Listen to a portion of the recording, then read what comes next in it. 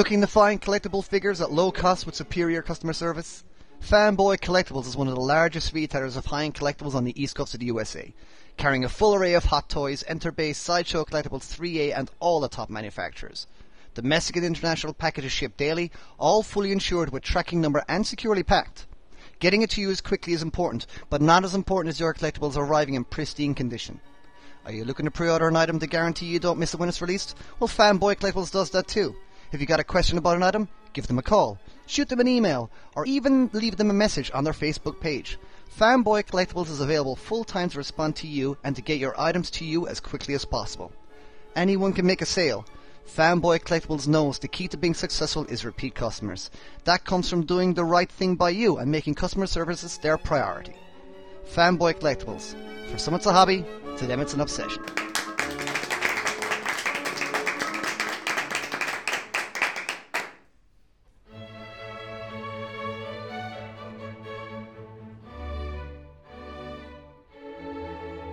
Hello! Welcome to episode 12, the prepubescent episode of the Hottoycast, the upmarket and altogether live, lovely podcast about all things high-end collectible action figures from the likes of Hot Toys, Enter-Bay A3 Toys, Sideshow Collectables, and many more.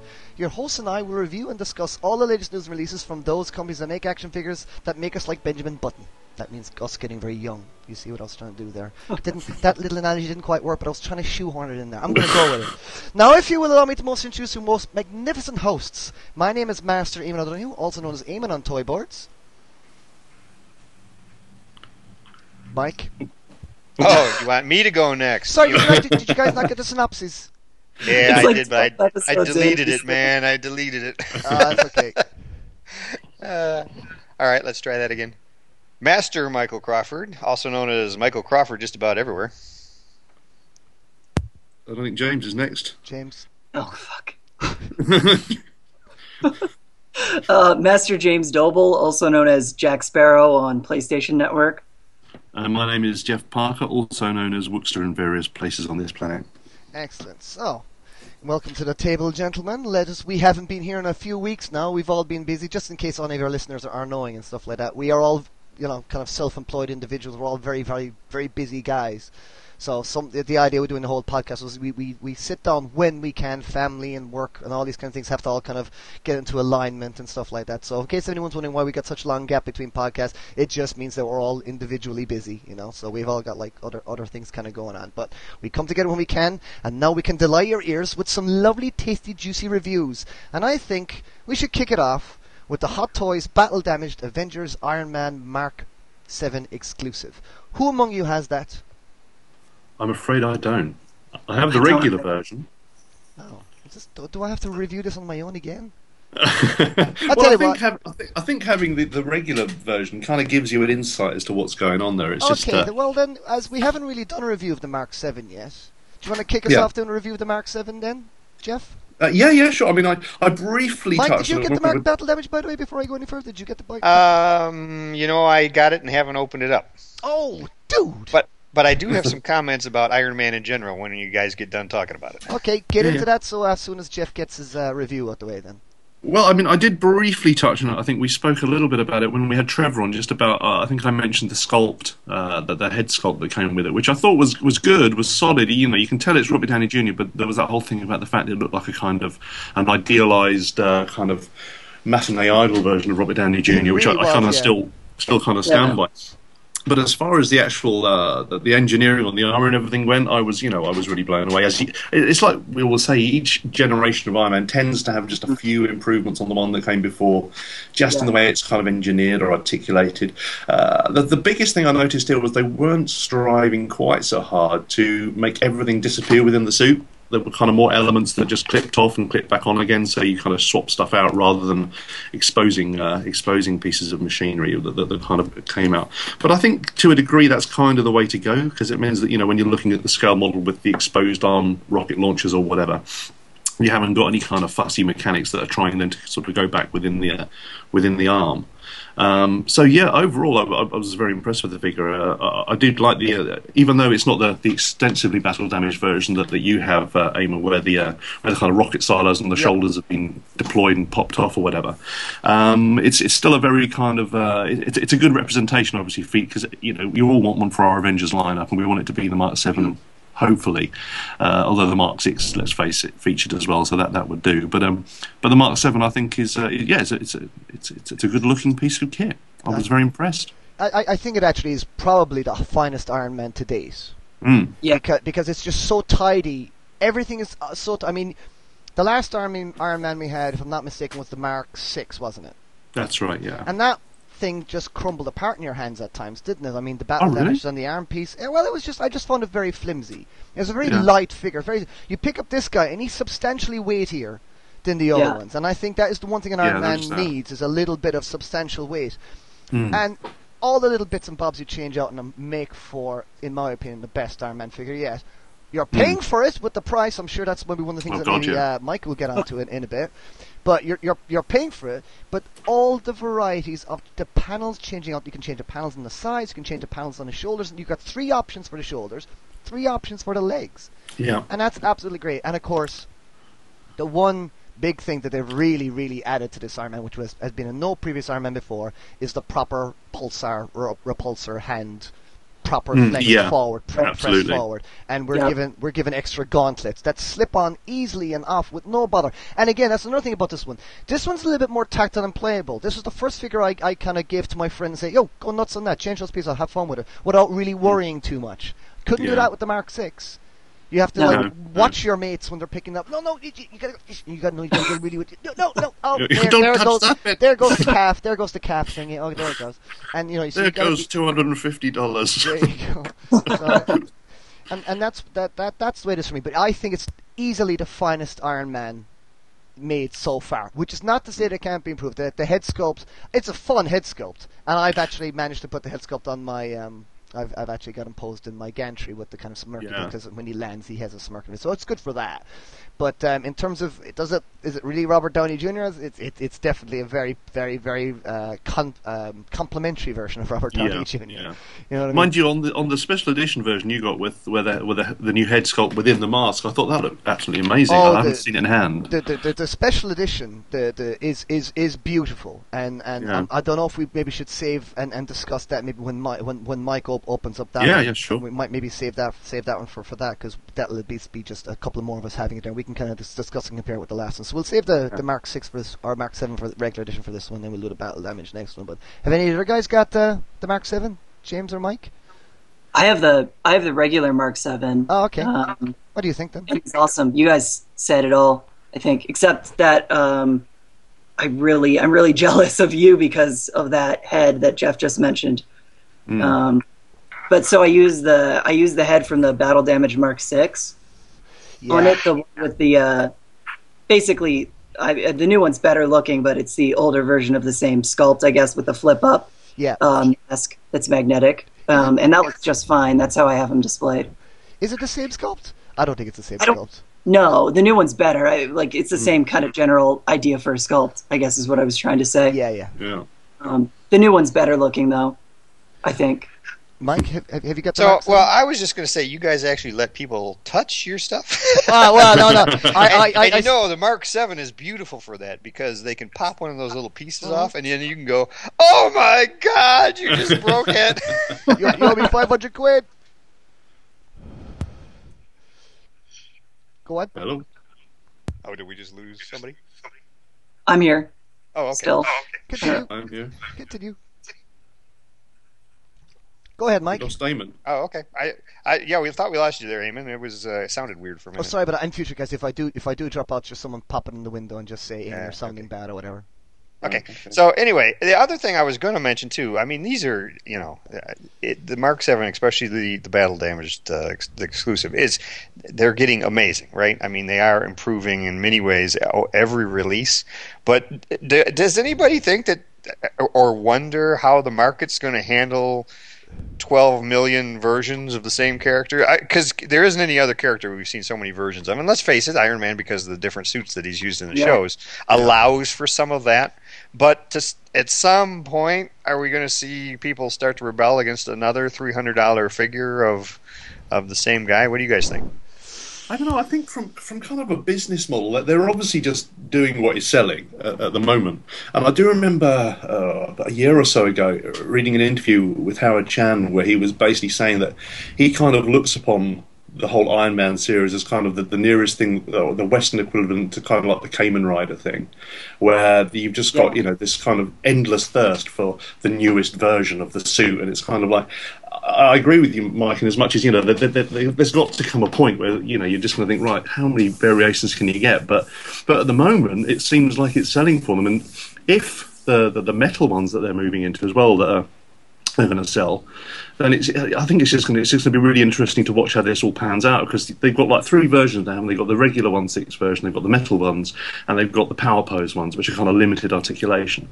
So amongst those 3 types, they're pretty much going to cover the basis for every suit that's ever going to be designed, and doubling up on a few already, as we know. So, yeah, it's going to be a really interesting one to see how it pans out, and if people stick behind it, and if they keep buying it, and that's going to be the acid test. If people buy it, they'll keep on making them. I think a lot of it boils down to as well whether, and I can only speak for me, but I would imagine I'm not the only person in this boat, but I think it's as well whether you like the movies as well. My situation is now that Iron Man 3 is probably my least favorite of the Iron Man movies, and therefore I kind of only want the really one Iron Man from that movie, which is the Mark 42, isn't it? It's 42, yeah, the kind of goldish one. And that's kind of the only maybe one I want from that movie, I find, because that is the one he wears, even though it breaks really easily for some odd reason. The whole movie just keeps on smashing to pieces for that one. It's not a very good Iron Man armor. It's not a very good design there, Tony, if it falls apart the whole time. But anyway, that's the way I'm with it now, because we're getting so many hot toys. I know some of our listeners out there are quite wealthy individuals and probably have big homes. Some of our listeners are not, and there is a space issue, and I'm really narrowing it down to getting the icons in there. So, for my representation for Iron Man 3, I really only need the Mark 43. I know the mech test suit is good, but my logic there as well, I actually still really like the original mech test Iron Man. I still think that's a really good looking figure. So I'm not actually going to bother with the mech test suit, even though I know it's a better figure. Icon-wise, the first one just looks more iconic. So that's the way it's kind of boiling down for me, and it's the space as well. It has to be an icon now. So I'm not going to get the I probably won't get Igor. I'm not going to get the other one, the Heartbreaker, or any of those ones. I'm just going to get the Mark 43. So I think unless there are Iron Man fans out there that just lap up every single thing Iron Man, I think it depends as well. I think the popularity of the movies is a factor in whether they're going to sell as well. As that. I can understand what Mike is saying there, that will people get sick of Iron Man, but if you're a fan of something, you're never going to get sick of different versions and variations of your favorite character. So it just depends on the fandom and level of movies, I think. But then there's the price things as well. I mean, this is an Iron Man figure now. This Iron Man Mark 7 is one of the more expensive Iron Mans we've ever got. And Jesus, the mech test was very expensive again. Yeah. The new mech test. I mean, so it's like, go on, James. I just think there's an idea out there, and I don't want to speak for everybody, but I know I've seen it a lot of places, that because Hot Toys is doing so many Iron Man figures, we're not getting other figures from different lines. Like, say, we haven't gotten another Star Wars figure yet. Yeah. And a lot of people think that's because, they're throwing all their effort into Iron Man. And I'm not sure that's the reason why. So there's a lot of that going on. Well, I think it is part of it. I mean, Hot Toys isn't, a massive organization, so they're only going to have so much money they can invest in any one area. Yeah. And so that is part of it. They can only release so many figures, and they probably figure they can only get their Hot Toys fans, not necessarily Star Wars fans or Iron Man fans, but that group of people who buy them because they're Hot Toys, to buy so many figures at any one time. So there is some of that does limit them. And I think it's the slots as well. You've got to think of manufacturing as well. There's only going to be so many manufacturing slots they can fit in. as well, you know, because Yeah. I would imagine it's like because they would have certain things booked in with their manufacturer, and they can only slot certain things in because obviously a figure has to take a certain amount of time from start to finish, like a car Absolutely. or anything else that's manufactured. I think they have to book their slots in, and I think Yeah. if the Iron Man figures are cramping anything, it might be taking up a slot, not necessarily sculpting time with the guys, because I would imagine you go into the Hot Toys offices and they've got a ton of stuff ready to go, but it has to fill it. They have to find a slot for it. I mean, we were shown like Yeah, Yeah, and I then we would have see thought stuff that barring come kind of out of left manufacturing field. actual problems. Sorry. go. What if you go? I was going to say, but barring kind of actual manufacturing problems, which obviously they have had in the past, and we've seen that push stuff back. I mean, like the Tron bike that kind of just seemed to go on forever and then finally hit. I think that a lot of it is, as we know, a lot of it is based on pre-orders, the way they kind of they shuffle their manufacturing list, because it seems like the ones that are very popular do sometimes get shunted forward a little bit. Yeah. But again, it's like I'm really looking forward to it. And I'm beginning to wonder if it'll ever see the light of day, the Elizabeth Shaw figure from Prometheus, because I just love space suits. That's what I'm looking forward to majorly myself. I mean, this has just disappeared into teaser, along with the X-Men Xavier. Yeah, exactly. I wonder, is it going to happen? And has it been pushed back? Because the pre-orders perhaps on some of the Iron Man stuff or whatever is just so much more healthy that they're like, hang on, from a business model, let's get the pre-orders out a little bit quicker. Let's give them a bit of priority. But yeah. Frustrating for those of us, as you say, that really do want some of the little bit more kind of left field stuff. But at the end of the day, I suppose it's a business choice. I mean, we are all dying. I mean, I would definitely have a Prometheus over a Heartbreaker. You know what I mean? Yeah. But with other people, I mean, how about you, Mike? Would you have a Heartbreaker over Prometheus?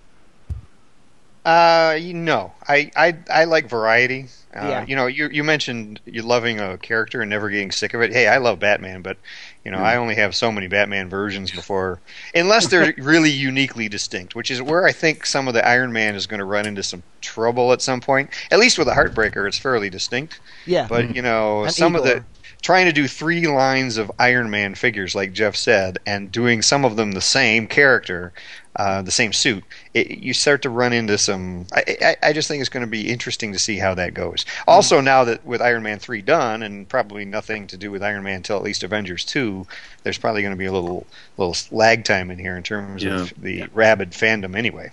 Yeah, exactly. But hopefully that might even give them a chance to revisit the first one, because I'm still after some Hammer drones. Sorry, after the second one. Sorry.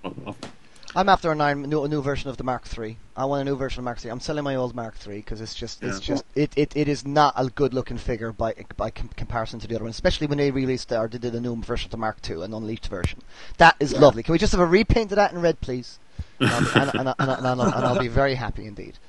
Okay then, so what would you gentlemen like to review next? We've got quite a hefty list here to get through. Has anybody got one of my all-time favorite things? The 1/4 scale Dark Knight Rises Batman from Hot Toys. Has anybody else got that? I've got him. I haven't. Ooh, you've got him, James. Who else has got sir. him? Mike or Jeff?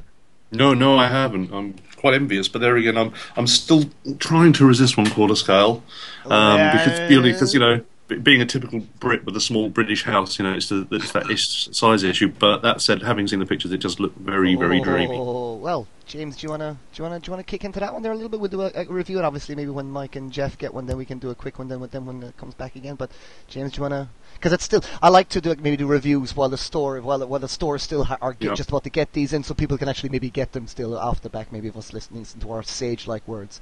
So enlighten people there, James. Tell them how awesome this 1/4 scale Dark Knight from Hot Toys is. It definitely doesn't suck. it does not suck. That's a ringing endorsement. It's a weird one for me, and I think Eamon and I chatted about it a little bit, just really quickly via email. You weren't into it initially, were you? No, and I got it in the mail. I opened it. I was really busy that day. I opened it about halfway, and then I set it down, and I didn't come back to it until the next afternoon. Which is crazy for me. Yeah. Normally I rip the things open, get them on display right away. And they got a very unpleasant static pose when they're in the box like that as well, so you're not going to be very it's just there. Yeah. And I just wasn't sure about it, and I was like, Eamon, am I crazy? Because I'm not really, in love with this. And you basically said yes. You are crazy. But we talked about maybe it's because I have the regular DX. DX. Yeah, and into a little bit about what Mike was saying. I have more Batman figures than anything else, I think. I definitely have more figures from the Batman line than I have from any other collection of Hot Toys figures. Right. So it might just be that I was sick of Batman. I guess I love Batman. I love Batman to death. So I was trying to figure out why I didn't like it. And then I just kind of didn't think about it, and I messed around with him, and I love that figure.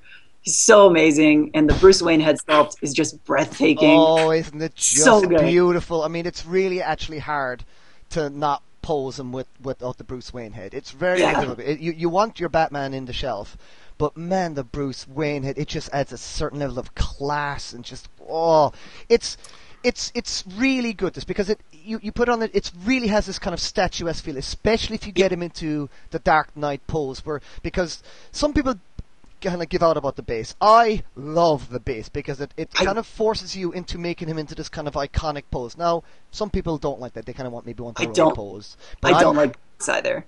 You don't like the base either. I mean, no, I love it. I love it. I absolutely love it. I mean, I guess it would have been wise for them to put in just a regular kind of flat holding base that would just hold him in. And that's what I want. But I'm a really vanilla poser, so. I want my Batman just standing, kind of mugging. Poser. Vanilla poser. I suppose one of the other problems as well is, you've got this absolutely cracking head sculpt on your hands. But the fact of the matter is that, let's face it, there are not a lot of stock 1/4 scale bodies out there or stock 1/4 scale suits. Yeah. So it's not like with 1/6 where, hey, you can just kit bash a pretty cool Bruce Wayne.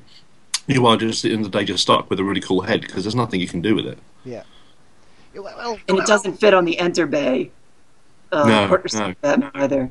I'm sure that Enterman and Hot Toys are going to do their very best to make sure that neither of their stuff is interchangeable. It is very annoying, actually. That is. I mean, how do you feel? Because I think it is the buzzword at the moment. Is how do you feel it compares to the Enter Bay Batman Begins version, James? Isn't he shorter as well, scale wise? Yeah, the Hot Toys one is actually slightly smaller scale. But however, here's the odd thing. It's an odd thing.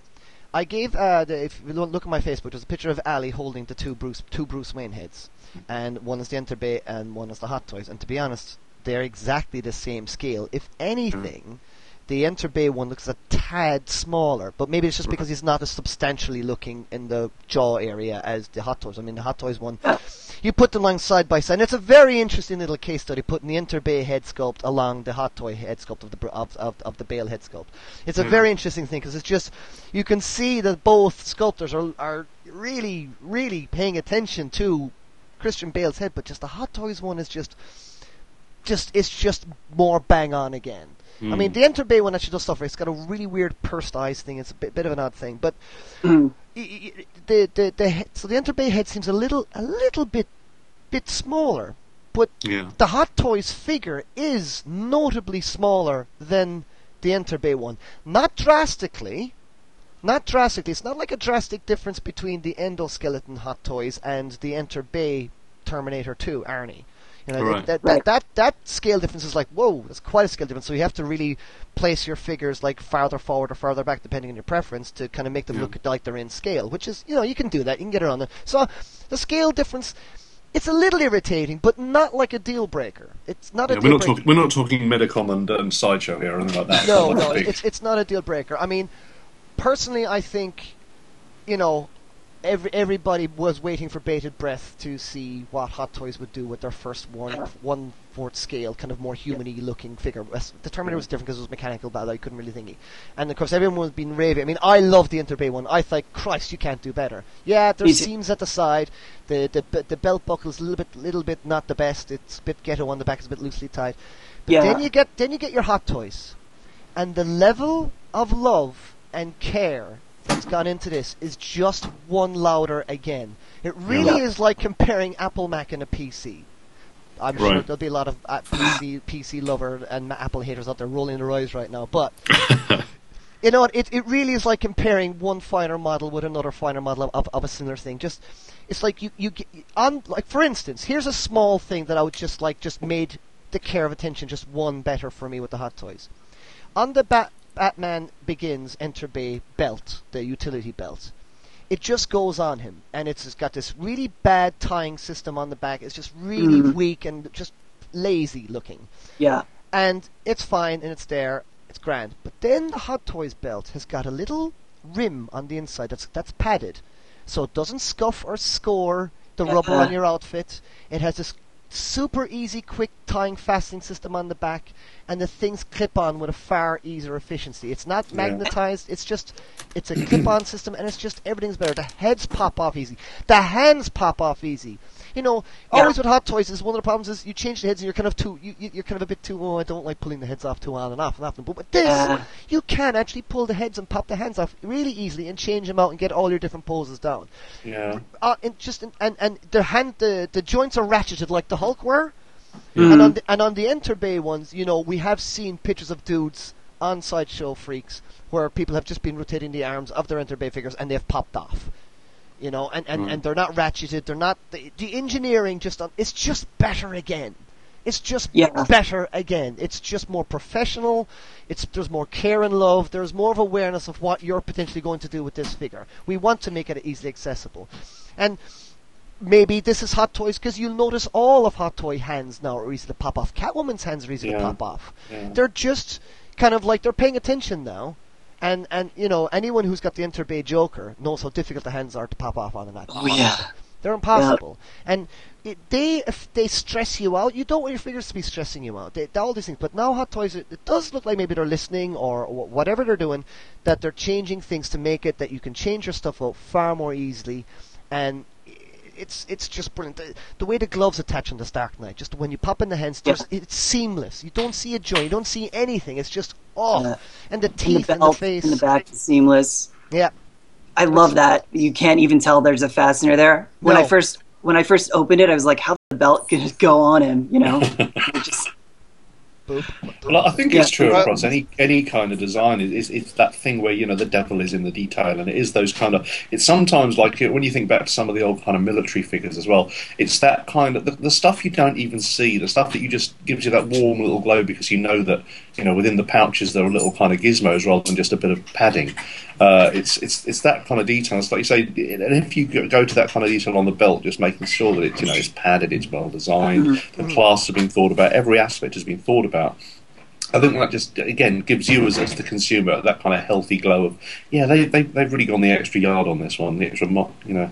Well, and Hot Toys, you know, has always been able to do that. They've always been, you know, the company that pays attention to detail. They've always been the company that I think, whenever I've purchased something from any license with them, it's apparent that whoever's working on that license doesn't just know it, they love it.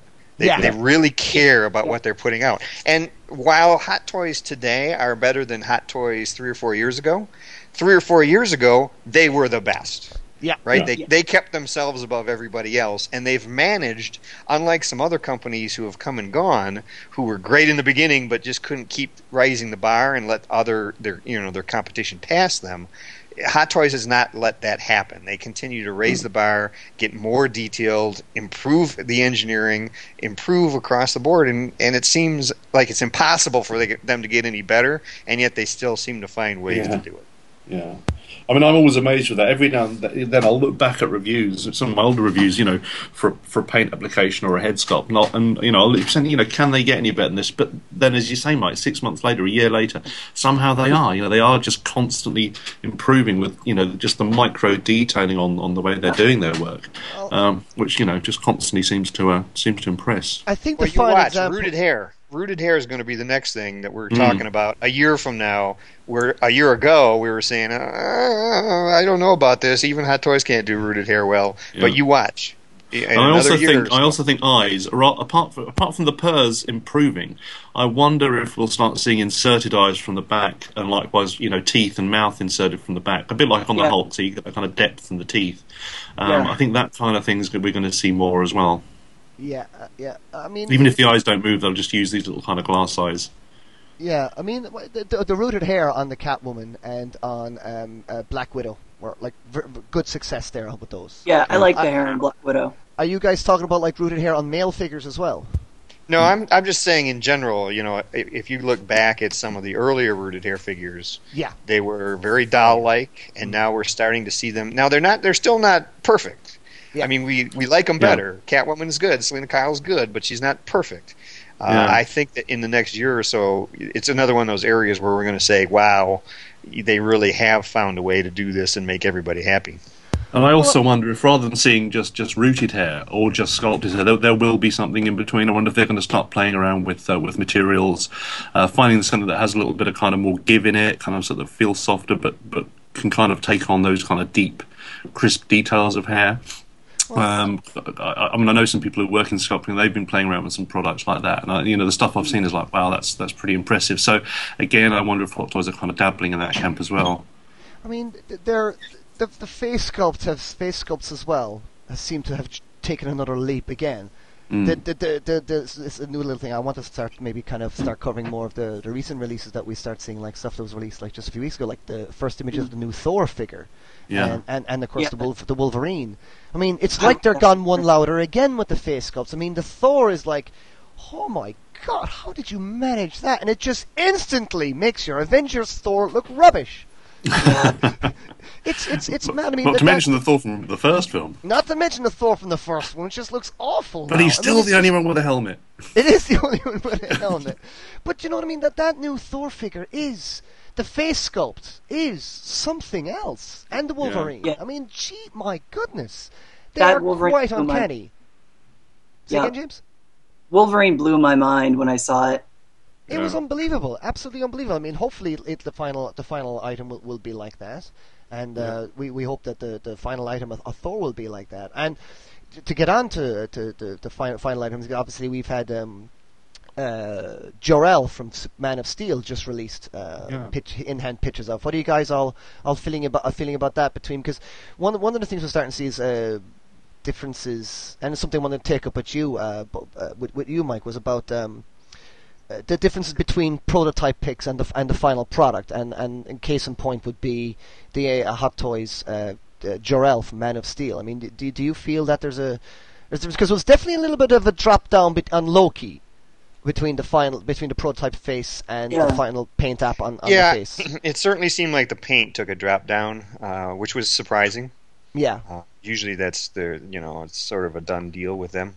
Mm-hmm. And I think the same can be said now. Now I haven't seen Jor-El in person, but what we've seen so far from the in-hand picks that we've gotten does look like they've had a drop down again. Right. Okay. So you at least it does definitely to me.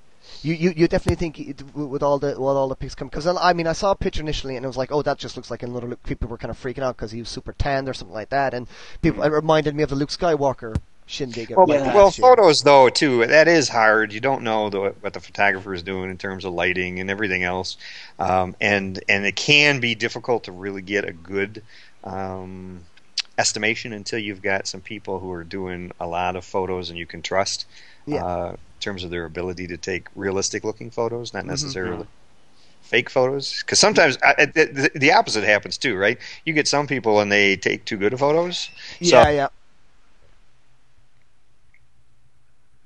So yeah, I think that it's hard to tell from just a few basic photos, but it does look like they've taken a drop down again, which I hope doesn't end up becoming a little more of an issue. Speaking of Man of Steel and Batman and everything else we've been talking about, I just wanted to mention, did everybody hear about the comments that Kevin Smith made about the Batman suit this week in Man of Steel? There's a new Batman suit? Yeah. Kevin Smith supposedly seen the new Batman suit. So all of us fans of Batman should be thrilled that Hot Toys has the Man of Steel license, because Kevin Smith says the new suit is, and you can take this a lot of different ways. It's always hard to tell because we're not actually seeing pictures. It's just his interpretation. Yeah. But he's saying the new suit is much more like the 66 Batman style than the more modern movie versions. In other words, it's less super sleek, rubbery vinyl Kevlar looking and more normal suit looking. So that could be very interesting.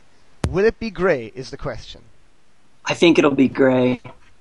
Well, Kevin Smith loved it, but you never know. Well, if Kevin Smith loved it, man, that's kind of good enough for me, really. I think. Yeah. I think if you take the way the Superman suit looks and then kind of use the same visual style as an interpretation for a Batman suit, I think that's pretty much what it's going to look like. Like raised and embossed, kind of textured kind of a thing? Yeah, maybe it's embossed, but it's going to be, I think it's going to be gray and black, personally. I know I listened to his podcast. Yeah, I think it'll be gray and black, too. Yeah. I mean, I like the way the suit kind of looks like in the Arkham video games, that kind of a thing where it's kind of a material over armor. That's kind of interesting looking, I think. But yeah, because it's funny because obviously the thing they did with Superman's outfit was they very much went for kind of alien technology. So it was that whole thing where this guy is an alien and his suit is alien and it kind of protects him and etc. Whereas obviously Bruce is very much more grounded on this planet. So I suppose the reason the way it was handled in the Nolan films was that they went kind of modern military, kind of SWAT team, Kevlar armor, that kind of thing. So it's going to be interesting just to see how they play around with this because it's to fit into the same universe as Superman and to be able to take Superman on his own terms. You're talking about a mortal here who's just very smart and got a lot of money at his disposal. It's going to be interesting to see how they play that off and how they make this suit something that you can take this guy on with. And it'll be and not only it'll also be a case of how it will contrast with Superman's look on screen as well. Yeah. So they're not going to design a Batman suit for a Batman movie. They're designing a Batman suit with the intention of how it's going to look alongside a Superman suit. Mm-hmm. So right, and you want them to fit together design wise, but not look too much alike. So exactly, yeah. So that's why I'd be a bit curious about the race thing, James. I don't know if doing the kind of textured thing would be a good idea because that would be language wise a different because that textured thing is like a language for Krypton. That's kind of like the alien language. So I'm thinking it's probably. I just mean mostly like aesthetically. If you look at the design aesthetics for the Superman suit, I'm sure they're going to follow kind of the same aesthetics for the Batman suit because the Superman suit, looks kind of like a comic suit or the regular suit, just a little updated. So I think they're going to do the same thing with this Batman suit. It'll look kind of like a comic book Batman suit, just updated and changed a little bit. I don't know, though. I think, I took away from some of the comments that it not only could it be gray and black, but that we could see more of the underwear on the outside style of the older suit again. Hey! With Batman. Which, I'm telling you, there's a reason for it, man. Go on, tell me the Any guy reason who for wears it. tights knows there's a reason why you put your underwear on the outside. In the podcast where he talked about it, he said it's very reminiscent of, and then they beeped out the word he used or the words he used. Oh, so you couldn't hear what they were. I mean, so the people who were seeing that podcast live got to hear it, but as far as I know, nobody's been told what the words he actually used to describe it. Where somebody said it looks very Dark Knight Returns. So, like Frank Miller, and that's what I'm hoping for. Somebody said he might have said Frank Miller. So, if it looks kind of Dark Knight Returns, that would be pretty cool. I think that would be sweet. And now that that Hot Toys has the Man of Steel license, I'm thrilled because I'd love to get a Batman that looks significantly different than the others on the shelf. Yeah, that'd be cool. Speaking of which, actually, I mean, how are you guys gonna plan out again? Because I was talking about the icons. So I'm not gonna get the Jor-El figure, but I'm gonna get Zod and Man of Steel and Superman himself because I think that's kind of again all you need. Although, man, if they make a Fiora, I'd be all over that too. So I mean, what about you guys? Are you guys gonna get everything from the Man of Steel license, or are you just gonna? Do you want to get everything from the Man of Steel license? Is the question. Well, when it comes to the actual film, it was kind of another one of those summer blockbusters that I kind of really enjoyed, but it didn't blow me away. Right. Which is like so many films recently. It's kind of like there's been a lot of films I've gone to the theatre with really high expectations, which is never a healthy thing to go in with. No. And then you come out kind of just kicking the dirt and thinking, they kind of dropped the ball a bit there. They didn't drop the ball on Superman at all. I mean, I really enjoyed it, but it just didn't quite blow me away. But I think I'm just going to be interested to see how it pans out because I love the character designs, I love the suit designs. So from that point, from the aesthetic angle, I think particularly Zod and his cronies, I thought they looked great. So I think it's just a case of just seeing how it all pans out. Yeah, I'll probably pick up anything they put out. I've got the Jor-El coming, and Fiora you'd have to have. I mean, I finally found the stupid Movie Masters version of her last week, finally. And it would be interesting to see what we see out of the second movie because I'm also interested to see if they, what kind of changes they make the Superman suit for the second movie. Because let's face it, they've never been able to do a movie where they don't mess with the suit. So it'll be interesting to see from that aspect too. Yeah. They always have to have an extra suit on there for product placement and whatnot. Absolutely. Right then. So, shall we continue with some more reviews? I believe, Mike, you had the Sideshow Collectables Joker, and one of you have the OE Endless. I'm not sure what the OE Endless is. Is that you, Jeff? Did you have the OE Endless? Yeah, I mean, did Mike want to talk about the Joker first, or do you want me to kick off on that? Yeah, Mike take off the Joker, and then you take over then with the OE Endless. I'm not at all familiar with either of these figures. So I'll just let you know the OE stands for Original Effect. They're a new manufacturer. They're doing primarily feminine figures, female figures, but gotcha. Okay, cool. Yeah. Okay, cool. Right then. Well, Mike, take it away then on this Sideshow. Well, I just wanted to make sure we brought up the Joker because we focus so much on Hot Toys with just a little bit of Enterbay. We seem to forget that Sideshow is still doing some really nice work. Yep. And indeed. The Joker is the very first of their DC Comics line. Yeah. And it came out a couple of months now. I think it's been September maybe. And it is a very nice figure. What I was most impressed with was the outfit and the accessories. Everything in the outfit, the tailoring, the feel of the material, the snaps, everything was up to almost, you could easily have seen this as Hot Toys quality costuming. Yeah. Mm-hmm. Very nicely done. The sculpt and paint, it's a comic book version, so you've got that advantage where it doesn't have to actually look like a person. Mm-hmm. They really went back to the Killing Joke style for the most part. Some of the accessories are very Killing Joke specific, and I think they did a fantastic job. The one failing in this figure is that damn body.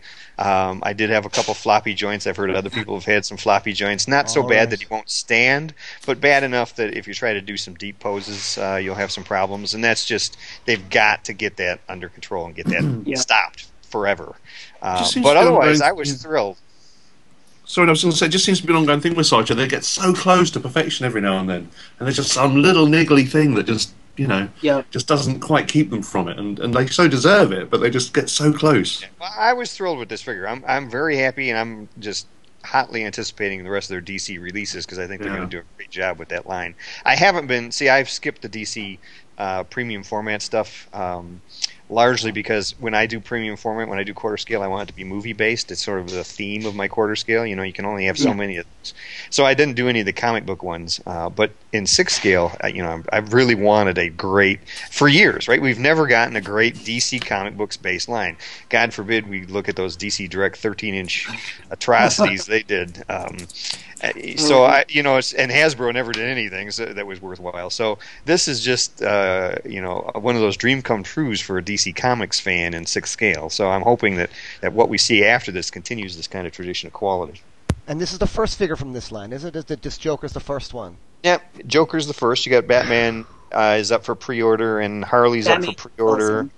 Awesome. I'm trying to think if we've already seen a Catwoman up for pre-order. Let me have a look at the Harley, actually. Harley Quinn. Let's have a look at that. I'm looking at the... if anyone's listening to our podcast again, just look at your device. We should be putting pictures up of these particular figures as you're listening to your podcast. If you look at your iPad or your iPhone, like right now, there it is, there in front of your face. So let's have a look. Let's have a look at this Harley Quinn. I mean, it's always good when someone else comes along that's just as good quality, because it's like it'll keep Hot Toys on their toes, kind of thing. But then again, they're not necessarily being rivaling. I mean, the Sideshow are being very smart here, aren't they, by going and doing something that Hot Toys would just never do. Yeah. I mean, would Hot Toys do stuff like this? I mean, is there? No, I don't think so. The comic book stuff, I think they've stayed away from on purpose. They seem to be very movie based right now. Yeah. They've done a couple of manga figures, haven't they? But they haven't really done any of the kind of Western comic books. No. I mean, we had the friend from 20th Century Boys, and we've had a couple of others. But yeah, they don't seem to, and even the ones that the mangas they have done seem to be primarily kind of available for the Japanese audience. Yeah, they're even tough to get hold of in Japan, let alone this country. But yeah, I'd quite like to see them do it. I mean, they've mentioned some of the computer game stuff, but yeah, I wonder if they're just going to focus their efforts on the film and that kind of license. That Harley Quinn is nice. Oh, that Harley Quinn is nice, isn't it? Yeah. She's wicked. I liked her little punchy face. That's the face. And God, you would have to have her with a Joker, wouldn't you? It'd be just the two of them. That's kind of like, if I was to get anything together they look good. Yeah, very, very, very. Because it's like, I'm a bit curious. So, explain to me. So, all right, Sideshow Collectables are releasing this Han and Luke, right? Yes. Are they releasing Tauntauns as well? Yep. Yes. Sweet. Yep. There's going to be one with, I think the horn's the difference, so it's got to switch out horn. Is that right? Right. Oh. Yeah, the broken horn. Yeah. Oh, that's brilliant. Wicked. So, I don't understand how then, because we're talking about two companies that seem to work closely together. I'm not quite sure what the nature of the relationship fully is, actually, if any of you guys know. So, because it's like, we got Sideshow doing their Empire Strikes Back Hoth, and then we got Hot Toys doing their Empire Strikes Back Luke Besbin. How is that working out then? How did they manage to... Sorry, Eamon. Sideshow shares their license with Hot Toys, is my understanding. Yeah, I think the reason Hot Toys is able to do it is Hot Toys is doing it sort of as a subsidiary to Sideshow, not a subcontractor, let's say, sort of. Yeah. They're being allowed to do it through Sideshow, and they're doing it, you know, that way. They don't have the license specifically themselves. I did read somewhere online about with the new films coming out, the J.J. Abrams films, that there was some talk about the license being up for a kind of review, in as much as it would be a different license for the new films. How true that is, I don't know. I'm sure Sideshow will certainly keep their relationship going, because it seems to be a very healthy one. But I do wonder if in the Asian territories, if they'll be able to secure their own license from that angle. I don't know. So does that mean then that, I mean, like, so who's going to release the next Star Wars figures? Will Hot Toys continue with their Star Wars line? I believe so, but at the moment it's very much as a partnership with Sideshow. Yeah. But Han and Luke, when they get released, they won't have a Hot Toys logo on them. They'll have a Sideshow logo on them. Yeah, I don't, unless they are collaborating. Yeah, unless they do collaborate. I don't think so. I think this time they're not. Yeah, Right. At least from what we saw at San Diego Comic-Con when they had the figures on display there, they were not hyping them as part Hot Toys.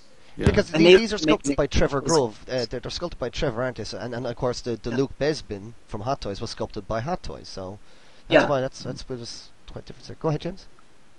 Oh, I just wanted to say that those two figures look incredible.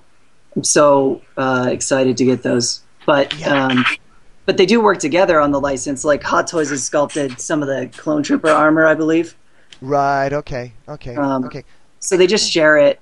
Like, for instance, Hot Toys isn't going to make a Darth Vader because Sideshow's doing their new Darth Vader. So I think Sideshow has to give Hot Toys permission. They have to clear what figures they're going to do. Yeah. Well, I guess Hot Toys have got their kind of plate full kind of things with some of the other things. I guess they're kind of, well, there's so much Star Wars, so we may as well just divide it up between us and do it that way. I mean, I think the Hoth and Han look. Arguably, that Luke is probably better than the Hot Toys one, facial wise. What do you guys think? Yeah, it really looked fantastic. Yep. Cool. Right. Okay. All right. And so, go. Keep it. So, have we finished with your thoughts? Then, any more thoughts on the Joker there, Mike? Nope. That's about it. That's about it. Okay, then, Jeff, take it away then with this. Original Effect. Well, they're a new company. I think they pretty much started about a year ago, because I remember seeing on some of the forums this picture of this character called Viola, who basically looks like a kind of Nazi hooker pole dancer type of character, which is never a bad thing. There's a lot of that kind of stuff going on, with kind of like female characters, and they. I know when she first came out, there seemed to be a little bit of problem with the body. I remember reading some stuff online that there was a little bit of a problem with the way the legs were posing, and they followed it up with like a character that was in like a kimono, which again was very strong. I saw some people on Sideshow had bought it, and it looked very cool. The thing to remember with these characters is they're very stylized. They're kind of they're not as stylized as say the 3A characters, but they're certainly more doll-like. They're not striving for reality here, not perfect reality. These are kind of like, they remind me of the paintings of I don't know if anybody is familiar with, her name's gone out of my head now, Tamara de Lempicka, who used to do kind of 1923 angular, almost kind of cubist paintings. They're not cubist, but they just have that kind of that kind of feel to them. They look very illustrated. They look like something that's from a painting rather than from a photograph. And the one I have is called Endless. So since those initial releases, they've released about another 4 or 5, I think, and they've got a couple that they've showcased, one of which is what looks like a very kind of saucy nun.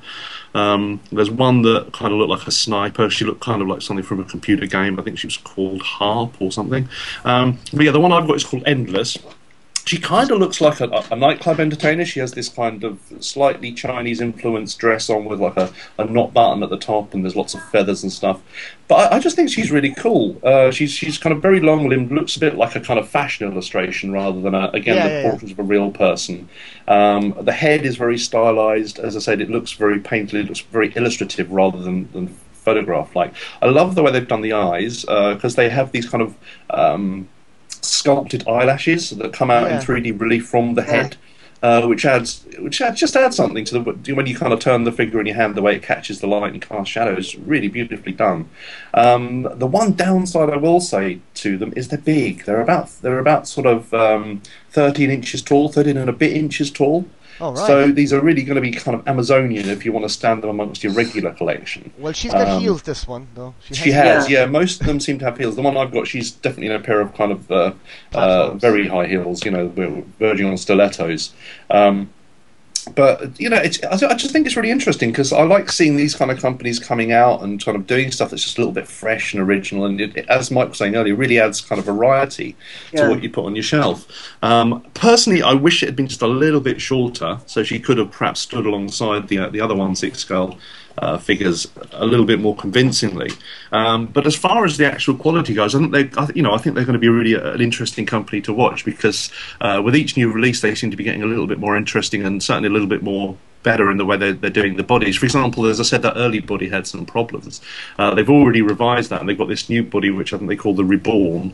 Looking at it physically, they've changed the kind of the shoulder joints and the knees, and something done with the elbow and the knees. Yeah, again, the knees are really beautifully done. They're kind of they disguise the kind of kneecap, but they're basically using just like a glorified ball joint, but hidden within the mechanism. And I hope that they're going to be one of those companies that are going to kind of keep on tweaking the body and improving it, and as long as the sales are there, I think they could be quite an interesting one. If they ever pick up a license, particularly like we were talking earlier about comic book characters, if they ever get to pick up a license, I think they could do some really interesting stuff. But as it is, I'm really impressed with this anyway. Particularly the clothing, the costuming is all really well finished, and the paint quality, again, nothing like Hot Toys because they're not striving for that degree of realism. It is more stylized, but again, beautifully applied, very crisp, no slop. So yeah, I'm very impressed. Get a few Space Girls really cool. I'm all over it. Sorry, Jim. Sorry? I was just commenting how cool it is. I've been looking at the pictures as he's talking, and it's really cool looking. Yeah. I just say, I think they've got their own website, originaleffect.com, which you can just kind of peruse over and see some of the stuff they're doing, which I was looking at while we were talking actually. And the thing about them is they are overtly sexualized. They are kind of like quite fetishistic, some of the outfits. And the one I've got, funny enough, I think is the least fetishistic of the lot. She does just look like she could have walked off of a nightclub stage or something.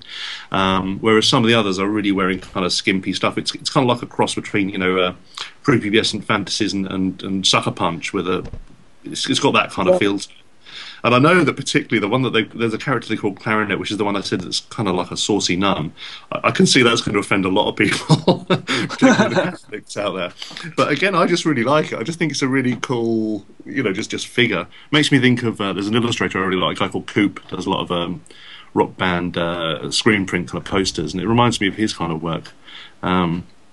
But yeah, no, and again, the other two they've just announced is these two called Lilith and Lois, who are kind of like the yin and yang of each other. One's all dressed in black, one's in white. But again, I love the illustrative quality of them. They look like paintings come to life. And I think that as we're all collectors. Some people are in it because they're a geek about a certain license. But a lot of us, we just love toys. We just love figures, and we like to see that variety. And I, being a fan of paintings and illustration, it's nice to see that transported into a 3D kind of figure that just works and looks kind of elegant and well designed, rather than just striving for kind of photorealism all the time. So from that angle, I'm really impressed, and I'm just interested to see how it pans out. See where they go. If they get a few Space Girls in this, I'll be all over it, man. If they do other things, I mean, the one that you're looking at here, she's very like 1940s kind of almost not burlesque, but kind of big bang, kind of very much so, showgirl, kind of looks very. Right. They're absolutely lovely. But give me a few girls in spandex spacesuits and some space bubble helmets, and I'm all over these. Yeah. That's the kind of, there's a lot of mileage out of these. I mean, the whole 1/6 world is just kicking off lately. It's just going nuts. Absolutely, yeah. I mean, as collectors, the base there just seems to be expanding all the time, and it's just down to, I think it's going to be interesting to see how this does evolve, and is it going to prove in the long run that people are much more into the licensed goods? But through EA, we've kind of already proved that there's a lot of people out there that just like toys and just like the style. As long as you can see the love that's gone into them, as long as you can see that they're well designed, and well manufactured, people will just come. People will just come and buy it because they will like it. But it's that whole license issue. Is there enough of a fan base there for stuff that's doing fresh stuff that doesn't have a license? Yeah, exactly. I mean, I was going to dip in with a little quick review of an ACI toys that I got. Which is one of those one of those licensed kind of things where it's like, you kind of got around it, but fair enough, kind of thing. Yeah. And it's the ACI Toys Priscus, which has the most amazing packaging you've ever seen. Box. I mean, I've heard oh the my god! like Whoever did that packaging on that figure needs a medal for awesomeness. Just to get an awesomeness award. I mean, whoever did that would just be give me that guy's address, and I'll send him some flowers. I heard he's really rude to people, so don't. Well, I think it's definitely award-worthy. It's definitely award-worthy. So yeah, ACI Toys, of course, been doing their Gladiator series, and this is the third, I believe, Mike. It's the third Gladiator, isn't it, from them? Because they had a Flamma, they had a Spartacus, and now they have got this one, Priscus. Which I had the Flamma one, which I reviewed, and I thought that was really strong. That was the first one. So obviously things have, like everything, they've obviously evolved and they seem to improve things as they tend to go along. Mike, do you have any of these ones, Mike? Any of the ACI toys? I don't have any of the ACI Gladiators. I used to get all of the who was that other company, Jeff, that did Ignite? Ignite. I have a ton of the Ignite, which have terrible bodies and head sculpts, but wonderful accessories and clothing. And they were real metal as well, man. All the armor on those guys was real metal, wasn't it? Yeah, it was all real metal. All the weapons were real metal. Yeah. I mean, these ones are real. These ones are real metal too, which actually I find is actually a little irritating because real metal weapons are quite heavy. And any of you who have got the Avengers Thor figure will know that trying to get Thor to hold that hammer sideways is just not going to happen because it'll just. Yeah, you have to have a really tight body to be able to do that. Yeah. And sadly, unfortunately, these ones do not. But you can fiddle around and you can get him on. He's got some kind of like slight material on his arms and everything you can kind of use to kind of stiffen that up a little bit. It's a lovely figure. It's a cheaper figure. It's not Hot Toys.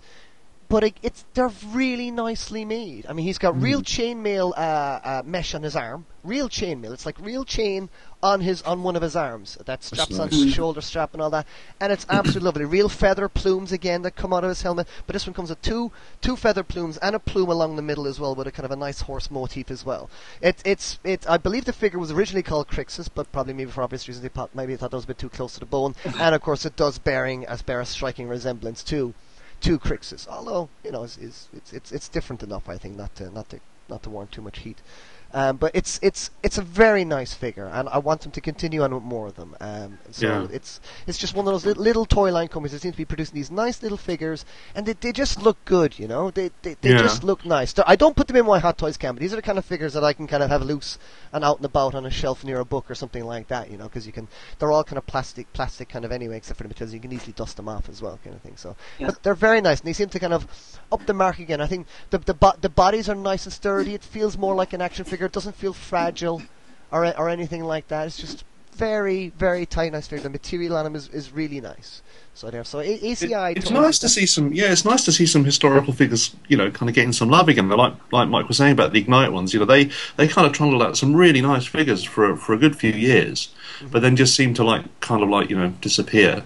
But at the moment, obviously, as you say, we've got the ACI ones. And there's also the Caustic Plastic are doing some nice ones as well. The Caustic Plastic ones, which I'm not a huge fan of those, to be honest.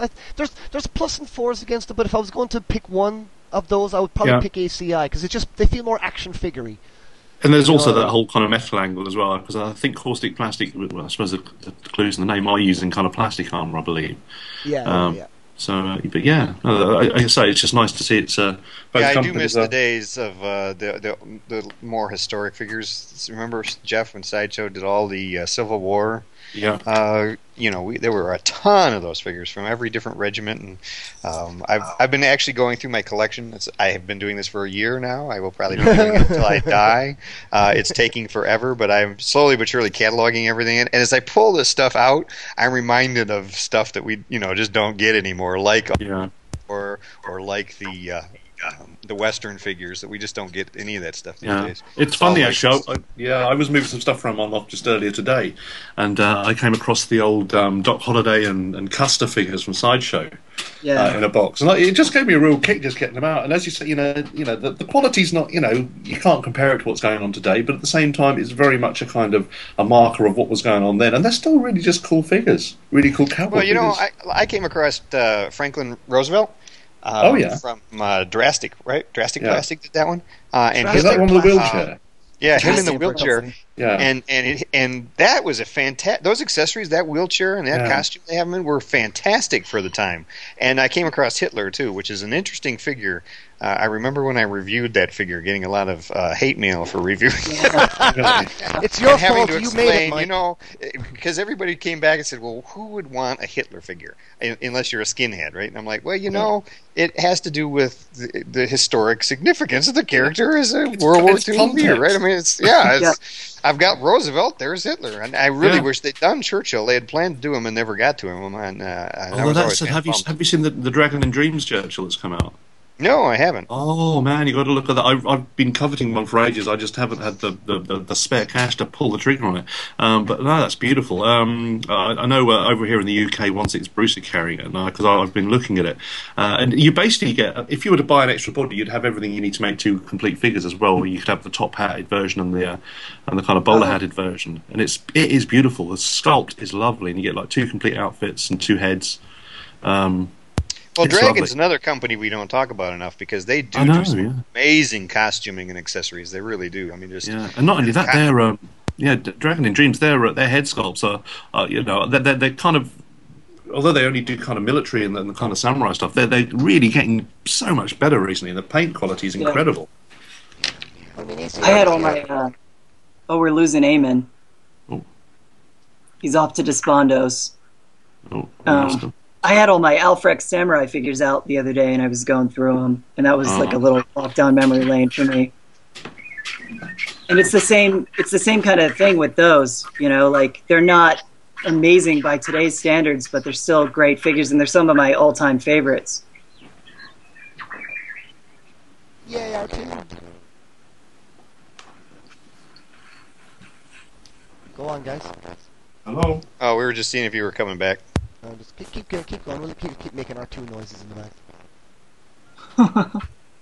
Well, Jeff talked a little bit earlier with the OE figure about artwork and being impressed by stuff that is based on artwork that we love. And I just want to put a plug in here for some statues. I know we were talking mostly about figures, but the DC Comics, the Bombshells statues that DC Collectables now, they used to be DC Direct, is doing art. If you love the 40s style pinup art that you'd see on the World War II bombers, the side of the planes, these things are fantastic. I just love them. The paintwork's great. The sculpting is great. Tim Bruckner's doing the sculpting, and Jason Wires is doing the paint. And they're excellent representations. If you like that 40s, style of pinup art, that like Vargas used to do for the magazines. I'm a big Joe Elfman fan.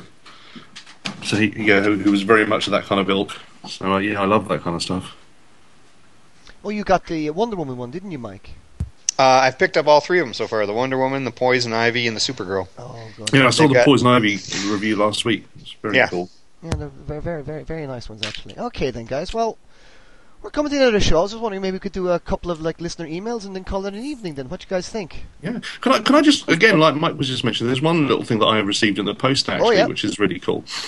It's a young lady we've spoken about in the past, Taria, who we might talk to at some point in the future. We'll have her on the show. Yeah, she sent me a head sculpt that her company are putting yes, out. yes, the Man of Steel. And it's up until now. I know they've really kind of just been doing kind of high end 1/6 kind of tailoring for private commissions and that kind of thing. I know that she's been commissioned in the past to do some stuff for some of the more high end manufacturers, and I know she's done some stuff for. In fact, I don't even know if I should mention. I don't know if her name is allowed to be kind of associated with stuff because I've spoken to her in the past, but.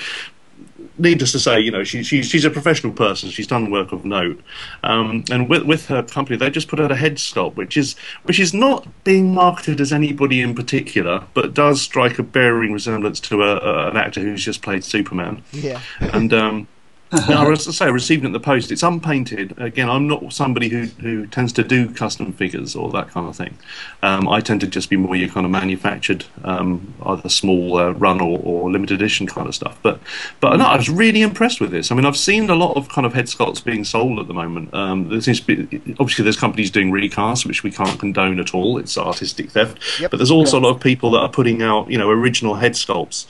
Sometimes with celebrity likenesses, sometimes not. But really good quality, and this one is just outstanding. The deep and sort of crisp finish on it, I was nice. hugely impressed with. Yeah, very nice. So yeah, I'll probably put a little review together on it anyway. But yeah, I just wanted to mention it because I thought it was quite outstanding. What's her company called again, Jeff? So folks can know. Oh, what is Facebook it called? page? Modern Life. So check out Modern Life on Facebook and you'll see it there. It's pretty cool. It's run by Toria Casaro, who we'll have on the show in a few weeks, hopefully. Yeah. Coming on about telling us what and she can confirm or deny all this stuff. Yeah. I didn't want to say anything because I'm never quite sure what legal papers people have signed as to what they're actually allowed to say they've actually done in the past. Exactly.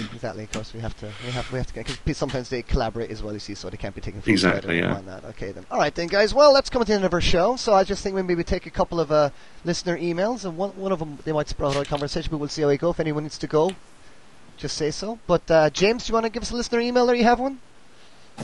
I think we were going to save mine for next episode. Oh, was we? Okay, then. Okay, well, I have one listener email here from one Jack P. Starrow, and it's a long email, but I'll break it down really quickly. He can't understand why characters like Superman, Wolverine, and Black Widow have fairly exposed necks and a collarbone areas, as you don't want to expose the lower collarbone. And he goes, he doesn't understand why characters like Hawkeye, Nick Fury, or Big Chief Doctor who have separately sculpted necks. Why the difference there between so many sculpted necks, do you think, there on these ones? Do you know what? I've looked at this in the past, and I can find no rhyme nor reason to it.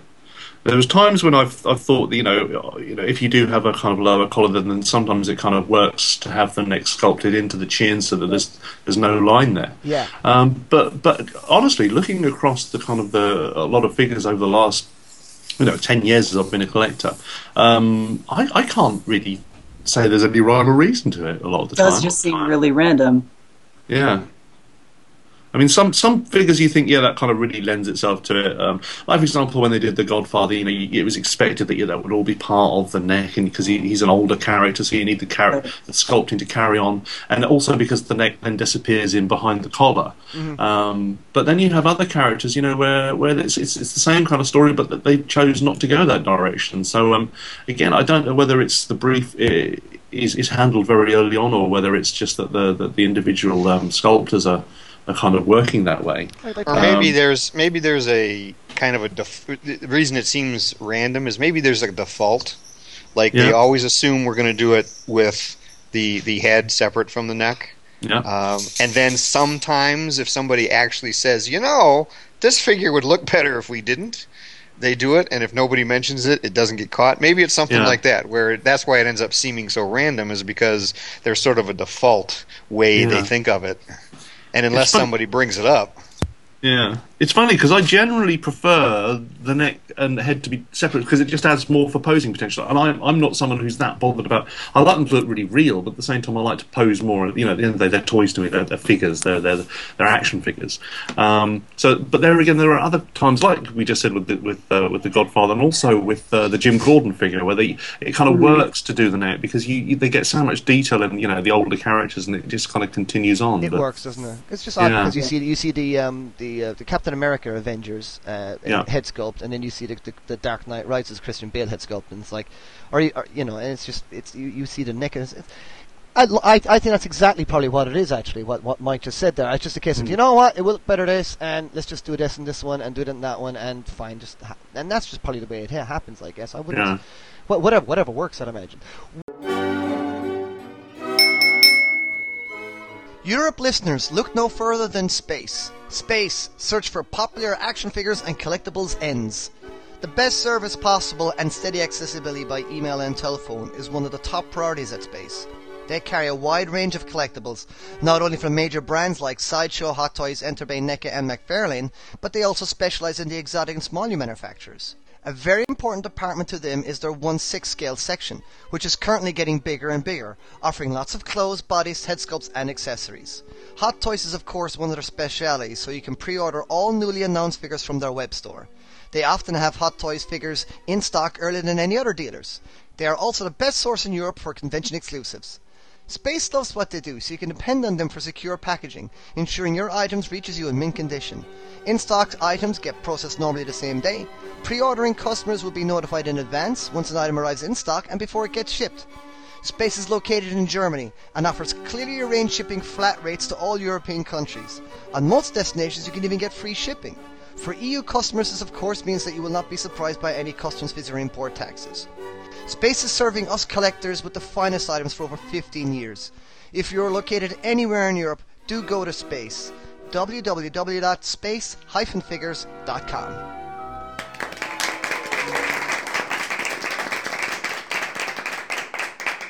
One thing I wanted to finish off the show with was, and it's something that's always been kind of bugging me, and I personally think Sideshow Collectables have answered this question themselves already with how they ship their figures.